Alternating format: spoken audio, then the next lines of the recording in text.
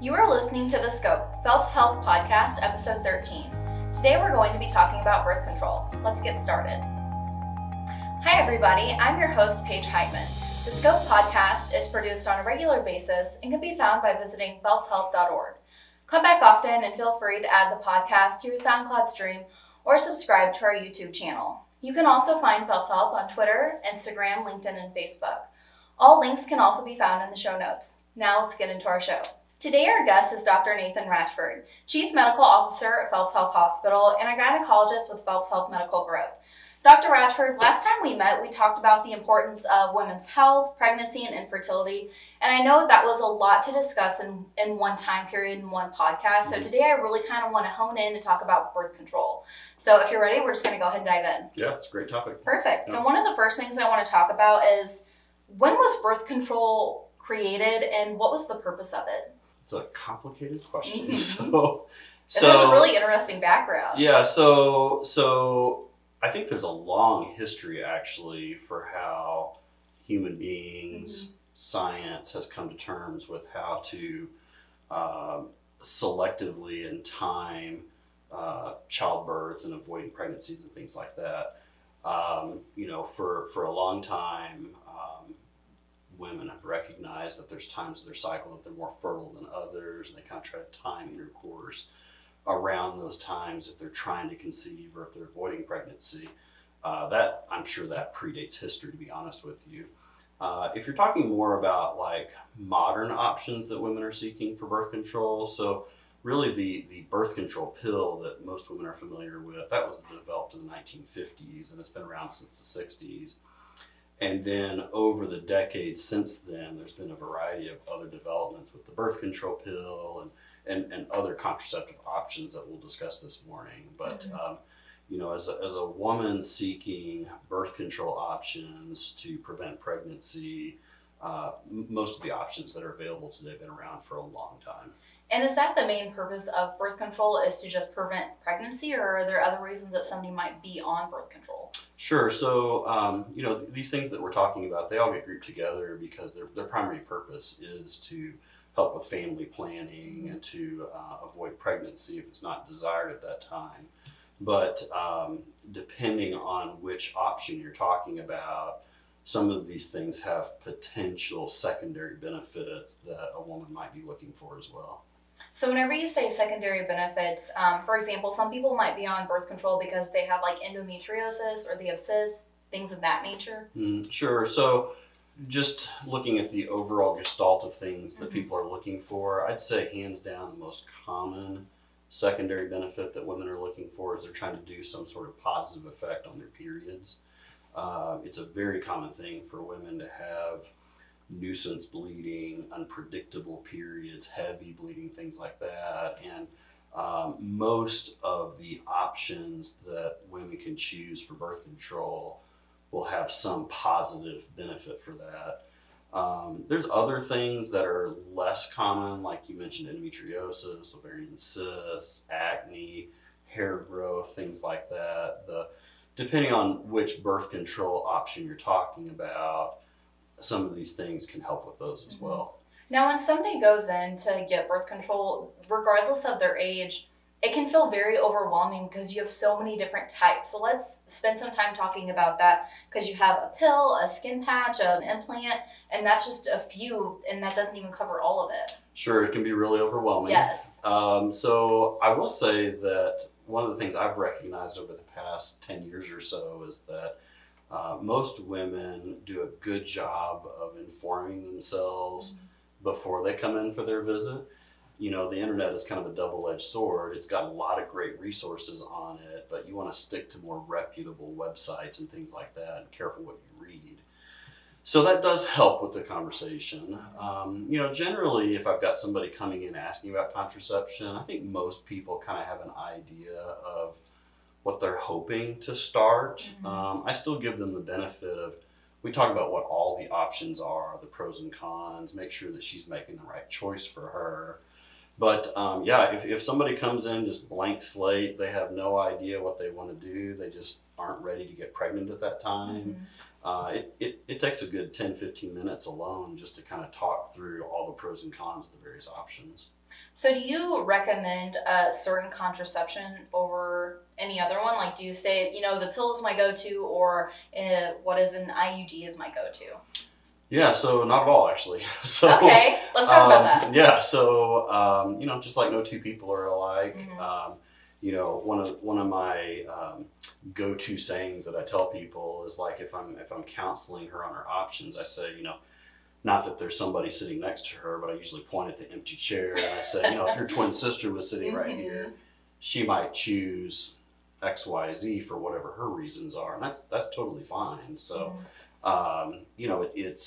it's you're right. It's overwhelming sometimes to have so many options, but it's really neat to have so many options because depending on what you're looking for, what your personal preferences are, you've got a choice. So let's say somebody chooses a contraception of their choice, whatever it is, and they decide after month 1, it's terrible, it's no good. Would you recommend them to stay on it for a certain amount of time because it may level out, or what's the protocol? Yeah, so with the scenario you're describing is really kind of birth control pills, actually. So, currently there's about 40 or so different birth control pills on the market, and they all have different amounts of estrogen in them or different types of progesterone. And if I've got somebody who's just coming out of the dark, she's starting a new birth control pill, never been on that before, I caution people that, hey, we may get it right off the bat and you do wonderful with it, but sometimes it takes like 2 or 3 months before your body kind of gets used to it and you decide if you really like it.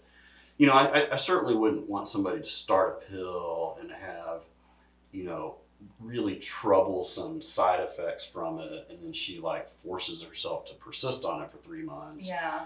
But if it's more minor things, like maybe her bleeding isn't happening exactly when she thought it would be, those things may even out. Yeah, those things may get better with time. So. Now, are there any types of contraceptives that don't have hormones in them that are options for yeah, women? so there's essentially 2. So one option would be what I would call barrier methods. So this is going to be like we mentioned rhythm method earlier, which is where you monitor your menstrual cycle. And there's even apps on your phone and stuff like this that can help you these days. It's very simple, but if you have a regular predictable menstrual cycle, you can kind of predict which days of your cycle you're going to be more or less fertile. And then depending on what your goals are, you can either avoid to have intercourse or have intercourse on those days. Condoms have been around for a long time, diaphragms, sponges, cervical caps, withdrawal method, which is where the partner pulls out before he ejaculates. So those are all non-hormonal. So you're not really doing anything unless you're sexually active. There's no side effects from it. Unfortunately, those are also on the less effective end of the scale, so it does come with some drawbacks. Yeah, there's some risk associated, right? And then the second option is the Paragard IUD or the copper IUD, which has the advantage of it doesn't have any hormones in it. It's implanted in your uterus, so you don't have to remember to do anything with it. And it's quite effective. It's about a 1 in 800 chance of getting pregnant every year, which is really good. The only drawbacks to it are if you're allergic to copper, obviously, you can't have that. You would figure that out really fast. Yeah, it's really uncommon, but most pennies have copper in them, so if you break out from touching pennies, you'd be allergic to copper. And then since it doesn't have any hormones in it, it's also not going to benefit your periods in any way. So women that are on the copper IUD, they typically have crampier, maybe heavier periods when they have the device in. So for the women that are on the copper IUD, is there anything that they can do proactively to make their periods better, or just being on the copper IUD, or they just they get what they get? Yeah, it kind of comes with it. Some people will get good results with anti-inflammatory type medications, really strong doses of Motrin when they're on their period, and that can help. But and unfortunately, it's one of those things, just kind of trial and error. You just kind of see how you do with it. Yeah. You mentioned earlier the menstrual cycle or the rhythm method. Let's talk about that for a second. So if somebody's trying to have a baby, Is that method very effective? Yeah, so again, I was mentioning like the phone trackers and stuff like that. I don't really have one that I recommend necessarily, but you can go to the application store on your phone and find them pretty easily. But if a woman is having a typical 28-day cycle, so from the start of one period to the start of the subsequent period, it's about 4 weeks. She can pretty reliably expect that she's going to ovulate around day 11. Okay. So what the app will do is, based on your menstrual cycles, it'll calculate like this window of a handful of days is when you're most fertile. So if you're trying to get pregnant, you'll want to have unprotected intercourse during that time. If you're trying to avoid pregnancy, leave the house, you would have intercourse the other time. Yeah. So it's all what you're trying to get out of it. Okay, great answer. So my next question is, where can somebody get birth control? We know that we can go to our provider's office or a clinic's office, but what if that's not an option for us? Sure. So, like you said, most birth control, like what we're talking about today, is either prescribed or it's something that is ordered from a pharmacy that is sent to the doctor's office, and then it's inserted at an exam. Okay. Different barrier methods are effective and they're over the counter. So you could go to any pharmacy and get things like condoms and whatnot. And then, we have other services available, like there's Planned Parenthood here in town. As far as, getting counseling for what birth control is right for you, talk to your physician and find out, what you're going to do best with. Yeah, you talked earlier, it's really, it's neat that we have so much availability of technology in the internet, but again, that can do us a disservice because we may think we know something that is completely inaccurate and get into the meeting and say, well, I have X, Y, and Z, and this is what I want, and you give us a completely different recommendation based off of that. I'd say many times I'll have a scenario where somebody comes in thinking they want whatever it might be, but then by the time they really get into like what she's looking for and what she's hoping to get out of it, she may find something else is a better fit for her. That's okay. Which is why we need providers to help us navigate those decisions, because they're oftentimes very difficult to navigate. Yeah, no, it's a big part of my job, both with this and a lot of other things that I do, is helping people find what they think is the best choice for them. Yeah, you're a provider and a counselor. Yeah, that's right. That's very true. So let's say somebody decides that their preference of choice is the pill. Is there a certain time of day that somebody is supposed to take the pill? Let's say it's in the morning before they eat. Should they do it at night before they go to bed?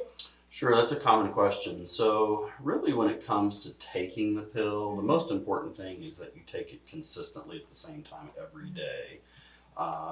We all have different schedules, and if you can honestly tell yourself you're not going to remember to take it at the same time every day for school, for kids, for work, whatever it might be, probably not the best fit for you. Some people prefer to take it in the morning. Some people prefer to take it in the evening. If I've got somebody who has never taken a pill before, I prefer that they take it at night before they go to bed at the same time, because a common side effect when people first start a birth control pill is nausea. And I may not be able to make that go away, but at least if she's already sleeping and that's the window when she would be experiencing nausea, she's not going to be aware of it. Yeah, she's already asleep, so it doesn't matter. Food, some people like to take their pills with food, and that's okay. It doesn't affect the effectiveness of it. If somebody doesn't take their pill at the same time, does it decrease the effectiveness? It does. So what most women are going to experience is that their periods are not going to be as regular as they would like to have them. They're more likely to have side effects from the pill. Worst case scenario is they're taking this medicine to prevent pregnancy, and it's going to be less effective. And then they might wind up pregnant. Yep. And then they have twins. Who knows? So are the pill and the other forms of birth control, are they safe? Sure. So, safe is relative. There's nothing that's available to a woman for birth control right now that I would say is dangerous. Okay. Everything has potential side effects, and depending on your personal history and medical conditions, there are options that you shouldn't use. So a great example of that when it comes to birth control pills is If you're a woman older than 35 and you smoke, that's a contraindication for being on birth control pills. Being older than 35, smoking, and taking an estrogen-containing birth control, like the birth control pill, those are all going to increase your risk for getting blood clots, and that's why we try to avoid that. So, if you are in that situation, smoking cessation is just really not realistic or an option, and you really need to consider something else for birth control. That leads me into another question that I have regarding age. So let's say somebody starts taking birth control when they're 16 and they're on it until they hit like menopause.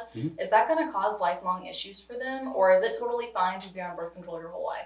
So I'd say it's sort of totally fine. So, I can't say I have anybody that fits that exactly, but I do have quite a few patients that, other than whatever pregnancies they might have had, they like being on birth control pills for whatever the reason might be. Maybe it's period regulation, maybe it's their complexion or whatever that they're looking to avoid. Women that are in their 40s, as they're approaching menopause, they tend to do really well with birth control pills for those same reasons. It's helping out with their hormones, it's helping out with their periods. People that are on birth control pills have a reduced risk of ovarian cancer and uterine cancer. So there are benefits to being on the birth control pill. There is a small risk of an increased risk of breast cancer, but the problem with that is that for the individual woman who has a 1 in 8 chance of getting breast cancer, whether you take the birth control pill for 1 year or 30 years in your example, your personal risk of getting breast cancer is unchanged. It's still 1 in 8. You can really only show that correlation if you look at really big groups of women. So. What about parents? So as their children get older and they decide that they want to be on birth control, how do you even have that conversation? That can be really awkward, and maybe the kids don't even want to have it. Yeah, and it's funny, like maybe once a month or so, I'll have a patient that'll be in for her Wellman exam, and they always save it for like right at the end. So they can just boot, scoot, and boogie. Like, hey, my daughter's 16. What do you think about this? And so I tell people, good for you for thinking of this first, because it's not a place that parents naturally gravitate to. I think the statistic is something like 40% of high schoolers are sexually active, which is a really high number. And I think most pediatricians would tell you there's good data out there that if a child is going, or in this case adolescents, if an adolescent is going to listen to anybody, it's going to be one of their parents. So I think this is going to be individualized to the child, and you're going to have to approach your child in the best way that you see fit. But I really encourage parents to, if their daughter is not bringing it up to them, they really owe it to her to bring it up themselves and just get that over with and get that conversation out there. So is that what you say to parents who come into your clinic at the very end of your appointment? Yep. And then you pat them on the back and say good luck. Yep, that's right. So, and I know it's a very awkward thing to come in as an adolescent to a gynecologist office, but I would say when it comes to talking about like what we're talking about today, I love talking to adolescents. It's an opportunity to set them on the right track. Things that they may have heard that were incorrect from their friends or the internet or whatever, that's your chance to make that right. Rightly so. I think a lot of younger women are intimidated to come to the doctor's office because they're expecting, an embarrassing exam, and you're talking about awkward things and stuff like that. It is rare for a 21-year or younger woman to have to do some sort of pelvic exam or something like that in the doctor's office. It just doesn't happen that much. So typically what I do with my teenage patients, if they're just coming in for like this discussions, is we just sit here like this and talk. Sometimes they want mom to leave. Sometimes they keep mom in the room. It can really be whatever they're comfortable with. But, I wouldn't let that be a barrier to them getting appropriate care. Yeah, it should almost make them feel empowered to be able to have those conversations at that age. It's a safe place. There's little subtle tricks and things that I talk about that kind of put them at ease. And like I said, they're usually very good very good visits. So let's say somebody is on birth control and they've decided that they want to have a baby. Mm-hmm. When should they stop taking birth control, and when can they expect to conceive? So again, that's going to be tailored to the individual and what birth control they're on. So I would say the average woman coming off of some hormonal contraceptive, most people can expect to start having periods within about 3 months or so. Once you start having periods on your own, Then you can get pregnant. that's a good indicator that you're ovulating and you could get pregnant. This is a common question. It's tricky to time when you're going to conceive, thinking about, you're looking at the calendar for next year and like, oh, I'd love to have a April baby or whatever it is. Everybody thinks those things, and it does work out for some people, but typically a couple having regular unprotected intercourse off of any contraceptive up to a year before they conceive is considered normal. So. Which I didn't think about this either, but you talked about that in a previous podcast as well. That's a long time, because a lot of people think as soon as you get off birth control, bang, you're pregnant. Yep, and that does happen. Some people even accidentally get pregnant on birth control. It's not perfect. But, I would tell somebody if she's planning on getting pregnant, just be kind of open-minded, if you will. Maybe it'll happen off the bat, but maybe it might take a while. Here's a random question too, and this is a little off the wall. What if somebody is ovulating, so they're like at really, I guess, high capability of getting, or probability of getting pregnant, and they're on birth control, they forget to take their birth control, or they take it at a wonky time, but then the next day they take Plan B. Are they still at a pretty high risk of getting pregnant? So I would generally discourage somebody from taking Plan B on top of their birth control pill. That would be an unusual situation, I would think. So if somebody has accidentally gotten pregnant while taking a birth control, continuing that birth control, taking Plan B at that point is not going to make a difference. So, if somebody finds out that they are pregnant, they should stop taking birth control though, right? Yeah, so generally speaking, if somebody's taking like a birth control pill, she feels like she might be pregnant, she takes a pregnancy test, lo and behold, yep, she's pregnant. She really needs to stop her birth control pill, and she needs to call her doctor and get further instructions on what to do. That does happen, and at that point, there's really no harm from taking the birth control pill, but I would encourage somebody to continue it. That advice would be different for other things, like we've mentioned IUDs and Nexplanon. If somebody's to get accidentally pregnant on those, I would give them different instructions, but they still need to call their doctor. What happens if somebody stops taking their birth control, but they just don't ever get their period back? Should that be a cause for concern? Yeah, so some people resume normal periods faster than others, which is to be expected. I generally tell people if they stop their birth control that's regulating their period, so like in this example, birth control pills, if they have not had a period within 6 months, they need to let me know. We need to make sure everything's okay. Doesn't mean there's something wrong necessarily, but that would be unusual for somebody to go that long and still not have a period. So it sounds like 6 months is kind of the marker to be like, okay, I need to call my OB or my provider, and we need to have a conversation. Yeah, that would be my comfort zone for somebody going that long without having a period. Something that needs to be investigated. Is that regardless of whether you're on pills or something else like an IUD?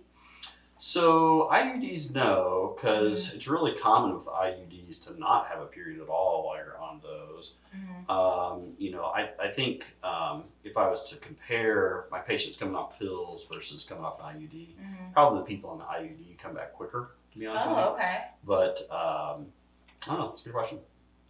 So just kind of you just have to play it by ear. Yeah, but for sure, regardless of what birth control you're on, if you don't start having a period on your own, you need to let your doctor know. So why do some people take a pill, but other people use a shot or other methods of birth control? So it kind of boils down to personal preference and your own personal comfort level of effectiveness. Birth control pills, the vaginal rings, the patches that you wear on your skin, they're all kind of an equal effectiveness, and they're kind of on the lower end, to be honest with you. In the middle would be the Depo-Provera shot that you get every 3 months. And then at the higher end of effectiveness would be the implantable devices. So this would be like the Nexplanon in your arm or one of the IUDs inside your uterus. Those are the most effective reversible contraceptives. All of those have different ways of taking them. All of them have different potential side effects. Really, it comes down to your personal preference on what you prefer. Now, regardless of whatever somebody like chooses again, let's say that they really hate it, and I've done this. I'll tell myself I did this in college. Sure. I was on a pill, and I couldn't even tell you what pill it was. It was like a month in, and it was like the worst month of my life, and I just stopped it cold turkey. Yep. Should I not have done that? Oh, no. If you were having that significant side effects, you absolutely should stop it. Let your doctor know. Get some further advice. Yeah, so it's totally okay then if somebody is just really having very bad side effects for them to stop it cold turkey. They shouldn't push through the pain or whatever is going on. I mean, I don't know if this is where you're going with that, but kind of on a related note, if you're doing fine with the birth control pill, it's best not to stop mid-pack. If you're intending to stop it for whatever the reason might be, you're switching to something else, you're wanting to get pregnant, you should stop with the full pack and then go from there. Finish it out. But yeah, any medicine that you're having a problem with, you need to stop it and figure out what's going on. So I have one more question, and then we'll wrap up. Do birth control pills protect against like STIs or anything like that? No, that's a common misconception. I'm glad you said that. So, so all the things that we've talked about, birth control pills, NuvaRing, IUDs, Depo-Provera, so these all have different effectiveness at preventing pregnancy, which is primarily why people take them. Yes. It's also important that you take into account your personal risk of sexually transmitted infections, which, depending on the situation, may be relatively low or it might be high. So if you're in a situation where you might be potentially exposed to an infection, even though you're taking some sort of birth control, it's important you use condoms to prevent that. You get tested for infections to make sure that you've been exposed, but you don't have any symptoms. You want to try to avoid that situation if you can. Yeah, and that's to protect ourselves as much as it is to protect others. Yeah, I tell people all the time, nobody's going to watch out after your health better than you. And it's important that even if you're on birth control, who you share your body with can have health implications that you don't know about for the rest of your life. Yeah, so you gotta take the appropriate steps. Yeah. Absolutely. So before we end our show, I want to give you an opportunity to give us any final advice you have regarding birth control. No, like we started with, it's a complicated subject. Very There's a lot of nuanced options. I would really ask, regardless of where you're at in life, your age, what your goals are, if it's something that you have questions about, if you need help making a decision, definitely reach out to your doctor. I'm sure they'd be happy to help you. Fantastic.